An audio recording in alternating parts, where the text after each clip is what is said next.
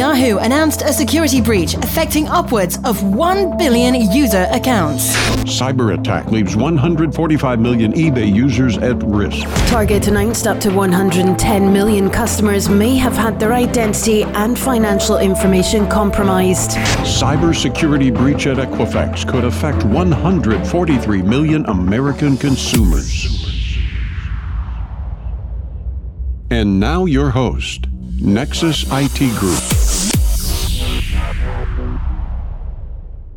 Welcome back to Hacked into the Minds of Cybersecurity Leaders. This is your host, Ben Hotaling with Nexus IT Security Group. Today, we have a very special guest, the first ever CISO for the city of Austin, Texas, Kevin Williams. Welcome, Kevin. Thanks for having me. Really excited to chat with you about the challenges of developing the CISO role and how things have changed within your org since it started. So let's get things kicked off, learning a little bit more about your career in cybersecurity and how you got to the position you are today.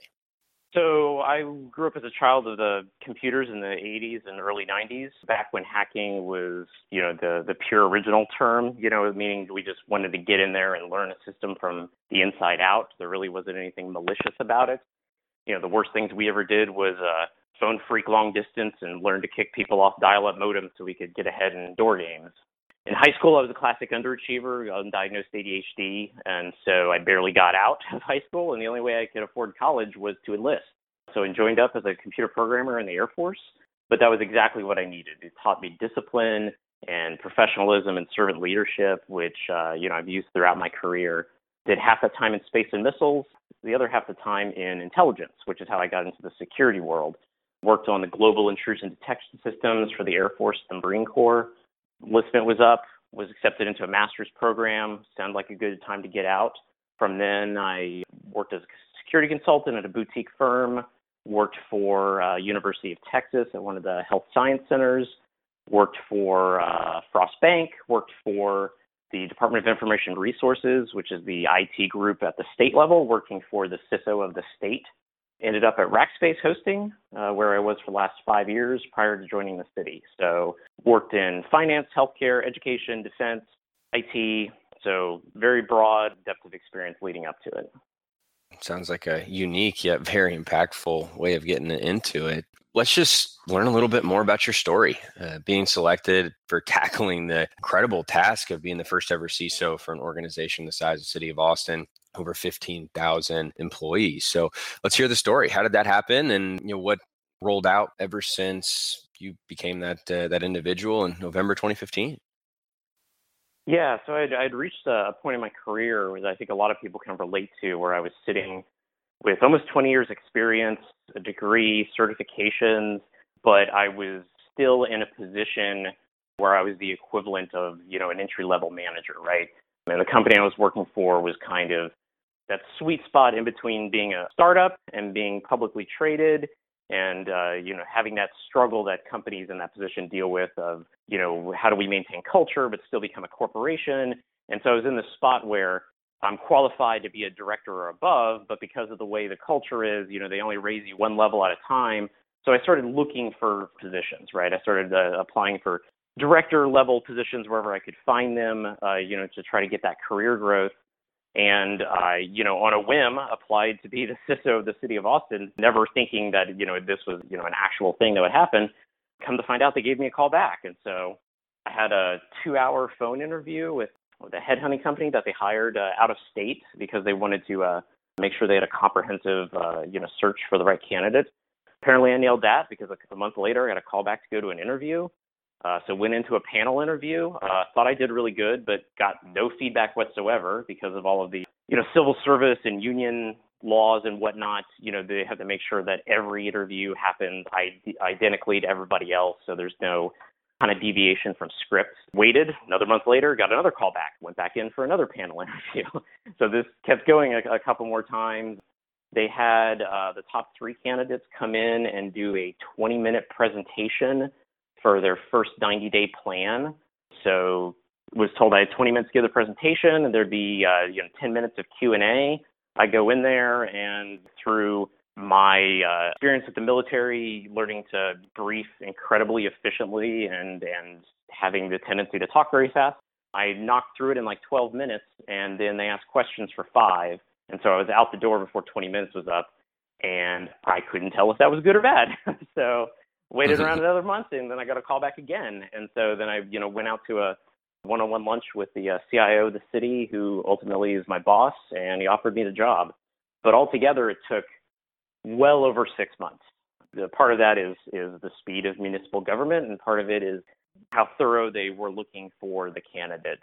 I asked my boss, the CIO at the time, why now? Why are you hiring a CISO at this moment? Because I had done research on my end, living in Austin and searching the web and whatnot. I couldn't find any instance of some big incident that would force them to hire a CISO, which wasn't the case. What he told me was that if we are going to be treated like a big city, we need to start acting like it, and we need to start getting these kind of positions that we've never had before. I also found out that in his 6-8 years as the CIO, I was only one of 2 external hires for IT executive positions they've ever had. And so I was very intentionally brought in to be a disrupting influence. There's a great number of civil servants that worked there for 10, 20 years. It may be the only job they've ever had. So having outside experience come in and say, yes, I know this is the way you do it, but this is the way the industry is moving. This is what they're doing in the private sector. That's very valuable in the civil service community. Do you think that's strictly because of your military background and being that disruptor, working for an organization previously that was a highly successful and really disruptive organization in itself, led to you being selected for the CISO role? Or what was it that you think, looking back, made it that you were the guy for the job? Sure. Yeah, I think it's a combination of both. So on the one hand, I had worked for a year and a half for the CISO of the State of Texas. And so he was a former FBI agent who did bank fraud. His number 2 was a retired Navy navigator. His number 3, who ran the SOC, was a retired California Highway Patrolman. And so I, as the program manager of statewide incident response, I could easily say that I was the top technical security person within the state. For that year and a half, my phone number, my cell phone, was literally the 24/7 emergency contact on the website. So if there was any incident at any state agency, I was the incident commander. I always explained it as I was the sane person in the room where everybody else's heads was on fire, right? I was the person trying to remind them, hey, have we called the attorney general? Have we quarantined this? We got the lawyers on the phone, what have you. Having that kind of breadth of experience and awareness and, understanding of how the system was working, certainly helped. And having that kind of professionalism and being able to go into the network floor and find out what's going wrong, but then going over to the executive and being able to brief them is an invaluable skill. And then coupled with the fact that I was coming from the private sector. So I had been working for a leader in the cloud space and was bringing that kind of what was, at least to the civil service side, cutting edge technology where they might not have had that kind of experience. I joke with a lot of people that I was in a meeting very early on with the city and asked about software-defined networking, and they told me that they felt that was too new of a technology and they weren't comfortable with it yet. And I looked it up and I was like, Gartner's been tracking this for 15 years. So if that tells you anything about the newness when you start getting into the civil service sector. One thing I'm really curious about is the designing of your role. Was that laid out for you when you stepped in? Did you know exactly what your tasks were and what the role looked like for you? Or did you have to come in and actually design and create your role in order to be effective in it? Yeah, it's definitely the latter. Prior to me getting hired, there was kind of a cabal think tank of the thought leaders already in the space. The way we were set up in the city is that there was the infrastructure security team, which was part of the operations division of the citywide IT department, which was about 12 to 15 people. And then you had 3 small pockets of 6 people in energy, a couple in health, a couple at the airport. But really that was all of the actual people with formal security job titles, right? And so kind of the manager of those 3 departments kind of got together and sat down and said, okay, if we're going to hire this person, what do we want from them? And they kind of briefed the CIO and were able to provide guidance on what they were looking for. Coming in, there was nothing defined at all, and so it was just you tell us what this looks like.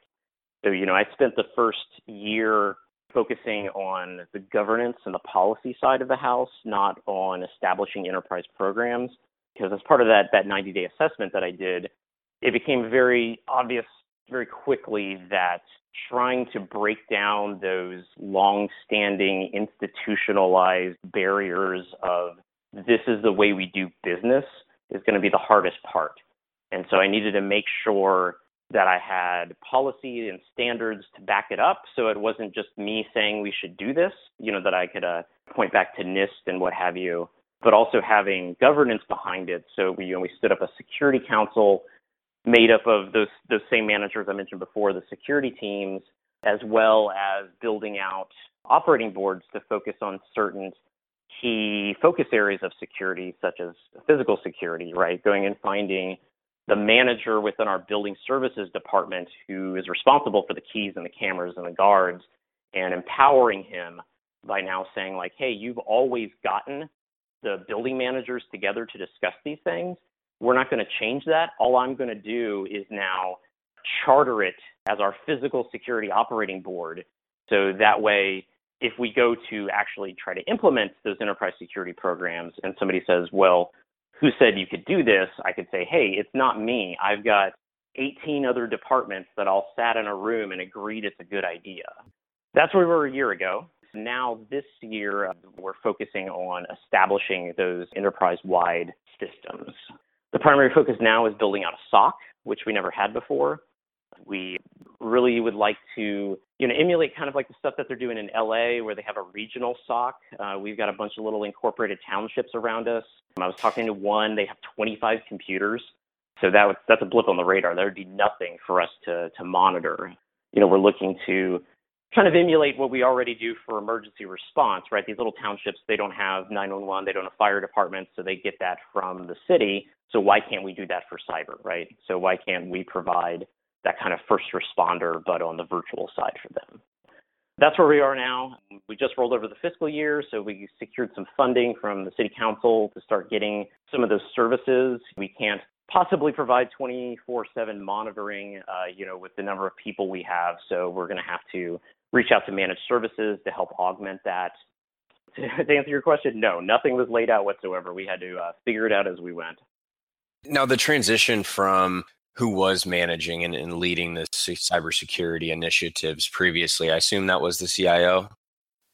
Yes, I suppose that's who would have been identified.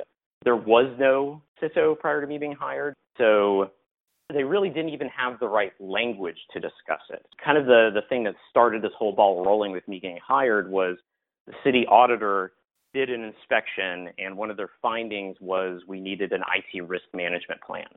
And one of the answers to how they were going to manage IT risk was to hire a CISO. So I came on board, and the closest thing they had to, a corporate security team was our infrastructure security team.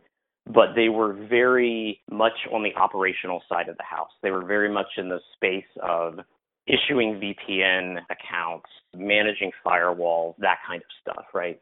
Since I came on board, we realigned them underneath me, and we are making sure the people who are supposed to be doing those operational tasks continue to do them, and trying to transition my team into the enterprise-wide policy risk assessment, standardization kind of mindset, right?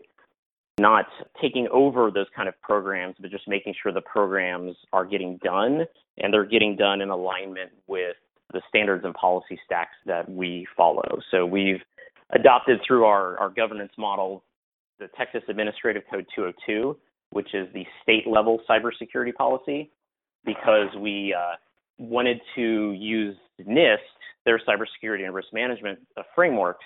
Then our next thought process was, well, okay, we need a policy stack that aligns with NIST. Well, the state just spent 2 years writing that. So it made sense where we would just adopt that by proxy and then just go in and have like a translation document that anytime it says state agency, it means city department. Anytime it says the Department of Information Resources, it means the communications department for the city or what have you.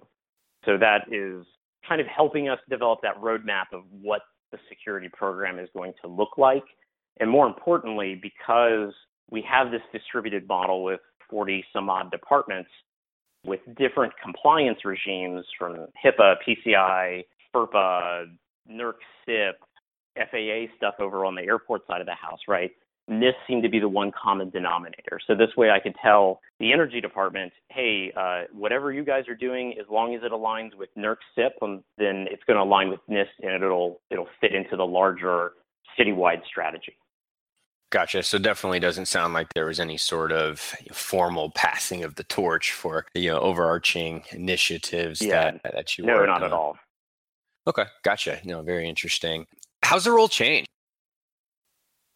It's changed in the sense of, well, it's kind of that, you go from nothing to something that's like an infinite % improvement, right? I'm still in this kind of grassroots driven, face-to-face, influential leadership position where I do a lot of, hey, the team is looking to set up this process or this standard or this policy. We know it's going to affect these 4 departments. Great. I will personally go over there and talk to them to make sure we're all in the same field. Everybody's in agreement with what's going on, right?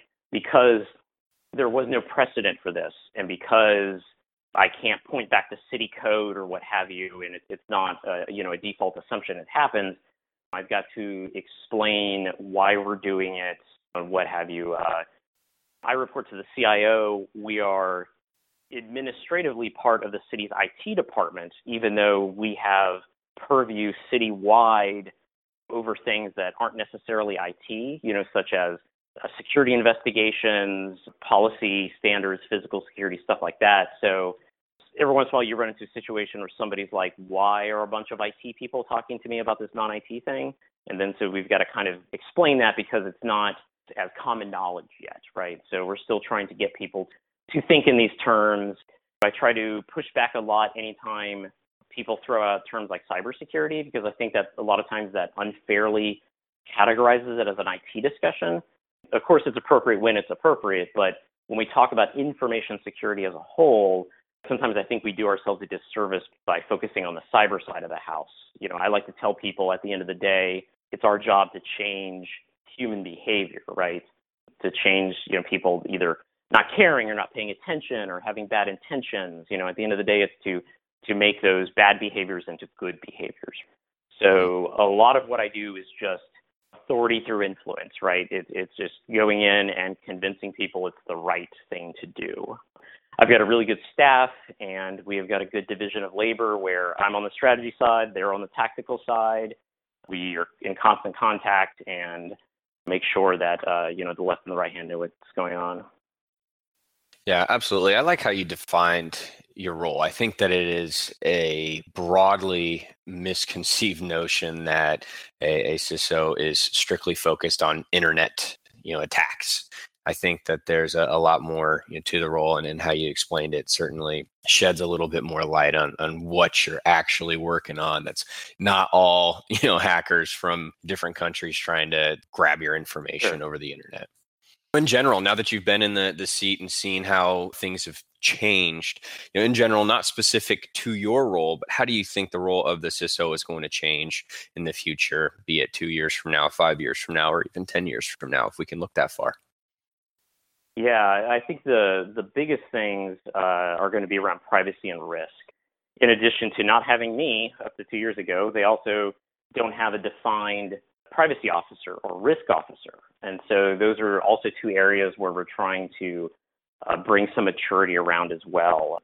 Of course, there's lots of people in the city that talk risk, everything from workman's comp claims to insurance and contracts to project risk. But we realized that nobody was ever sitting those people down and saying, hey, when you say it's a high risk, does that mean the same thing as what she says it's a high risk? Establishing a framework there, a common vocabulary and nomenclature. So we're trying to help guide that discussion also through, our governance and councils, because the risk-based discussions are what we should be having. All the decisions we make should be risk-based. They should be data-driven, right? Coupled with privacy. So that's obviously the biggest thing, especially in your previous episodes. There's been lots of folks talking about all the new EU guidelines and data breaches and disclosure notifications and what have you. And so that really is the key to all of this. Everything that we do is to make sure that something like that doesn't happen, right? We've got an obligation to protect the residents' data that they've entrusted with us, right? I'm one of those people. I live here. I'm a homeowner, so it's my information as much as anybody else's. And so the privacy is huge. That is the key to everything going forward, right? Is we work a lot with our open data team and their platform and legal and our innovation office, letting people know that hey, we need to make sure that not only are we collecting the right data, we're collecting only what we need to get the job done and no more, no less, right? And we need to protect that to the right standards when needed, but not go overboard on it. Being able to navigate those kind of privacy issues, something as seemingly innocuous as setting up public internet connections in the library, but then having to stop and think about, okay, are we going to turn on logging to record what websites they're going to? Do we need that for incident response, or do we not need to collect that because it's a privacy violation? On the filtering side, what websites can we filter? Can we not filter? Do they have an expectation of privacy to go to here, or should we allow them to go to that kind of site? It's those kind of considerations they have nothing to do with access. They have nothing to do with authorization. It has to do with privacy and legal things and so on and so forth. We've already been talking that here in the near future, we should probably have a lawyer dedicated for the security side of the house, if not even embedded with our team, to help navigate some of these waters. So yeah, that's where I see the role changing in the near future is a greater emphasis on risk and especially privacy. Sure. Do you feel any sort of extra pressure knowing that legitimately your neighbor's data is in your hands? Or is it really no different than, let's say, an Equifax who has hundreds of millions of customers' data that they're working with? Yes. However, I wouldn't describe it as pressure. I think more than anything, it makes it more real and more relevant. We always joke that, we get into computers because we don't like people, but now we end up spending our entire days just working with people, right? Being able to walk through the airport, like when I'm on vacation and looking around and thinking, you know what, I have purview over this, all of how this works, this is totally within scope, or going to something at the convention center, buying a comic book from somebody at a comic book convention and thinking, hey, the Wi-Fi that his cell phone is connecting to run my credit card, we're securing that right now. So I wouldn't say it's pressure. I think it's more a combination of it makes it very real and very tangible. That whole I'm not just the owner, I'm a customer kind of thing, So right now, I'm using power, I'm using, network connectivity that is stuff that we have to maintain. And so it makes it very tangible. But the good side of that is you can get a good sense of job satisfaction and pride out of it. That's how we tend to win on the hiring and talent attraction side of the house. We have a technology fellowship program right now, which is designed for people that are industry professionals that are maybe a little burnt out with the private sector and maybe want to give back to their community. And so it's like a 1-year guaranteed contract where, hey, come work for the city, work on a project for the year, and you can feel good that you've given back to your community, right? And so that's where we tend to win out a lot, where you want to have a tangible effect on the things around you. Well, then you should work for the city. Mm-hmm. Yeah, no, that's so interesting. I think that only yourself and individuals that are in similar seats feel that sort of ownership. I think that that's such a unique position, and it's got to be empowering. Last question, we'll get into overrated, underrated. Similar to you in your situation, what advice would you give someone who's interested in holding that CISO title and having the responsibilities that come with, that have never had either that director level or above position before? Yeah, that's exactly what happened to me. My last job, so at Rackspace, I was their application security architect, and then right before I got hired at the city, I was helping to design their customer-facing managed security offering around compliance. But again, it was a manager level position, so I didn't have director level experience getting this job. But what I did have is I had a breadth of experience. I could say that I did network administration. I did manage an entire network for like a college campus. I could say that I ran a programming shop, worked in instructional design, putting software in classrooms, worked as a pen tester, worked as a security consultant, worked in incident response, worked intrusion detection, did AppSec coding vulnerabilities.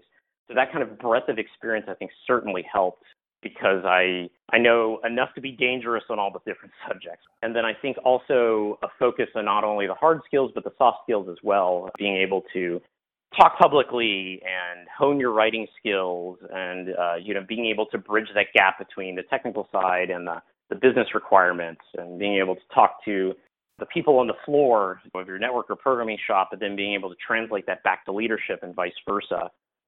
That's what I would tell people to sell themselves on, is being that jack of all trades, master of none. I spoke at a 2600 conference in New York City many years ago, and one of the Mythbusters was there. And I always remember he said in his talk that he's not an expert in any one subject, but he probably knows more than a lot of the so-called experts, right? And so I think having that kind of knowledge and a little bit of everything is certainly going to help, but also being able to translate that into business speak and business requirements. I see a lot of people that come up from the networking side of the house, and a lot of things are black and white, right or wrong. You shouldn't do that. You shouldn't turn this on. Whereas like from the academic side of security, the first thing they're going to tell you is that security is a function of business. And so if the business says we're not going to do patching, then you've got to figure out a way to secure them with no patching. That's a valid business decision. It may not be a great one, but you have to roll with the punches.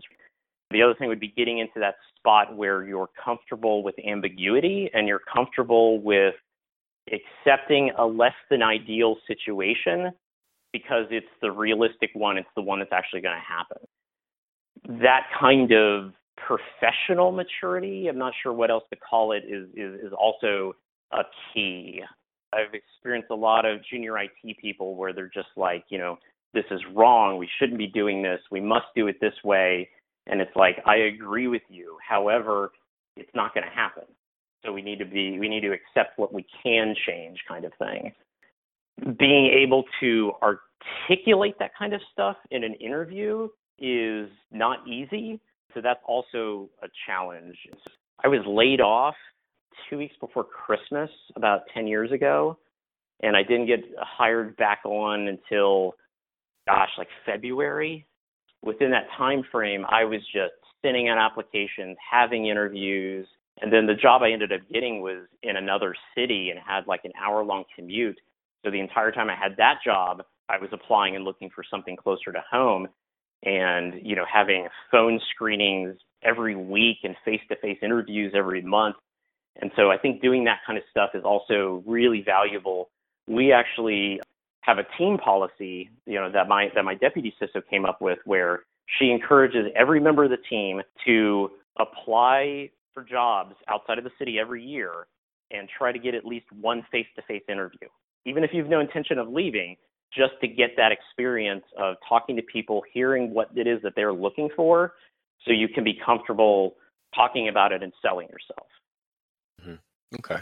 Yeah, absolutely. A lot of people that we talk to that are technical individuals really want to get into management, into leadership. And a lot of the feedback we get when they go through interviews is, they don't have that practical business knowledge or the ability to think. They're too technical. What can someone do to get over that hump? Is it strictly keeping your ear open and trying to understand and ask pressing questions as to the why behind what they're doing on a technical level? Or what can someone do to gain that business knowledge and start thinking more business and less so technical, and understanding why they're implementing a technical solution to solve that business problem? Sure. Yeah, I think some of it is just asking those kind of questions, like you said, like, why are we doing this?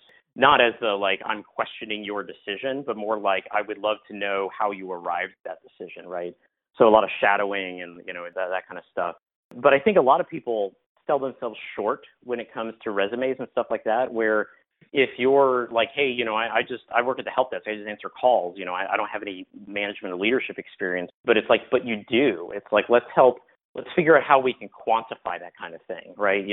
It's you're fielding these calls, but you're fielding calls for how many applications are you supporting? How many users? What's the reach of it? If that application's offline, how does that affect business process? I think it's a lot of getting people to not just see, okay, it's my job to pull this lever. No, your job is to pull that lever, but why are you pulling that lever? What are the 2-3 steps down the road, and being able to articulate the business need for that. I think coupled with volunteer groups and professional organizations, I think that's a great way to get leadership and managerial experience. ISC Squared, ISSA, OWASP, InfraGard, stuff like that, because you've got to do things like meetings and schedules and budgets and planning conferences and getting speakers in. And, I think that's a great way to get that kind of experience outside of your primary job. But then I would also, focus on the differences between leadership and management, is that those are two different skill sets. And, I think a lot of times we use the terms interchangeably, but I think it's important for people to understand what are they good at and what are they not good at. I would definitely say I'm more on the leader side of the house than the manager side of the house. You start talking to me about budget spreadsheets and everything, my eyes glaze over. But if you want to sit down and come up with a 5-year strategy and talk about, hey, if we've got to get this past the board, we need to sell this guy on that one, and we need to sell her on this aspect of it, I'm your man for that kind of stuff. That's why I've always been attracted more to the architecture side of the house. And then lastly, just servant leadership. That was probably one of the most valuable things that the Air Force taught me, was that before you can lead, you have to learn to be led. Basically the golden rule, for business. Treat your employees like you wanted to be treated when you were an employee. So I think there's a lot of room in professional organizations now to have roles and volunteer positions that may not necessarily be directly tied to your job per se. It's a big movement in the industry with employee resource groups focusing on how can we improve the culture for minorities or people with disabilities or things like that. And so I think there's a lot of ways you can volunteer for those kind of groups and get leadership experience that allow you to reach out cross-departmentally and stuff like that within your organization. Mm-hmm. Okay. Yeah, that's fantastic advice. I think that that's exceptional. So many people that we talk to, like I said, are very interested in making that transition and struggle to get over the hump. So I think that those are fantastic bits of info.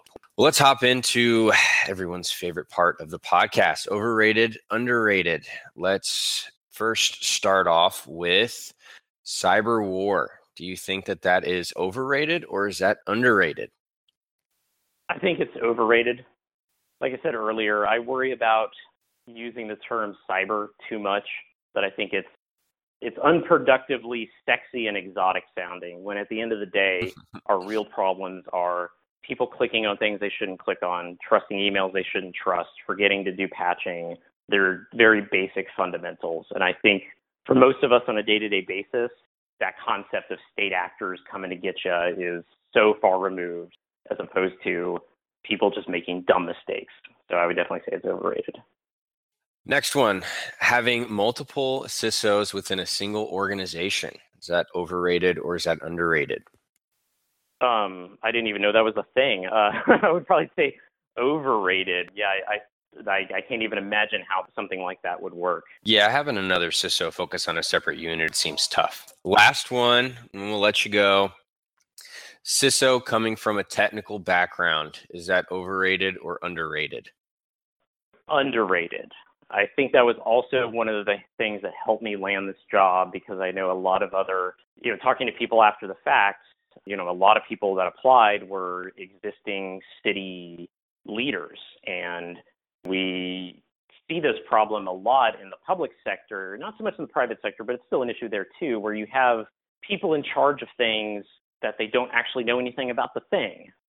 Granted, I haven't written code since the VB6 days, but I know what it was like to write code. I remember, the difficulties I had to go through. And so having that kind of firsthand experience, I think, is completely invaluable. So I would definitely say it's underrated.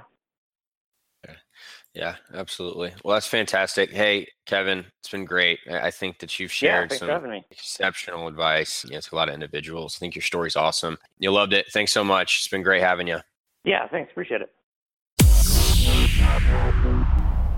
We want to thank everyone for listening to today's podcast brought to you by Nexus IT Group. If you're looking for a new career challenge, let's chat. If you're looking to hire new talent, reach out. Or if you just want to talk about cybersecurity, email us at info@nexusitgroup.com. Until next time, stay safe and stay secure.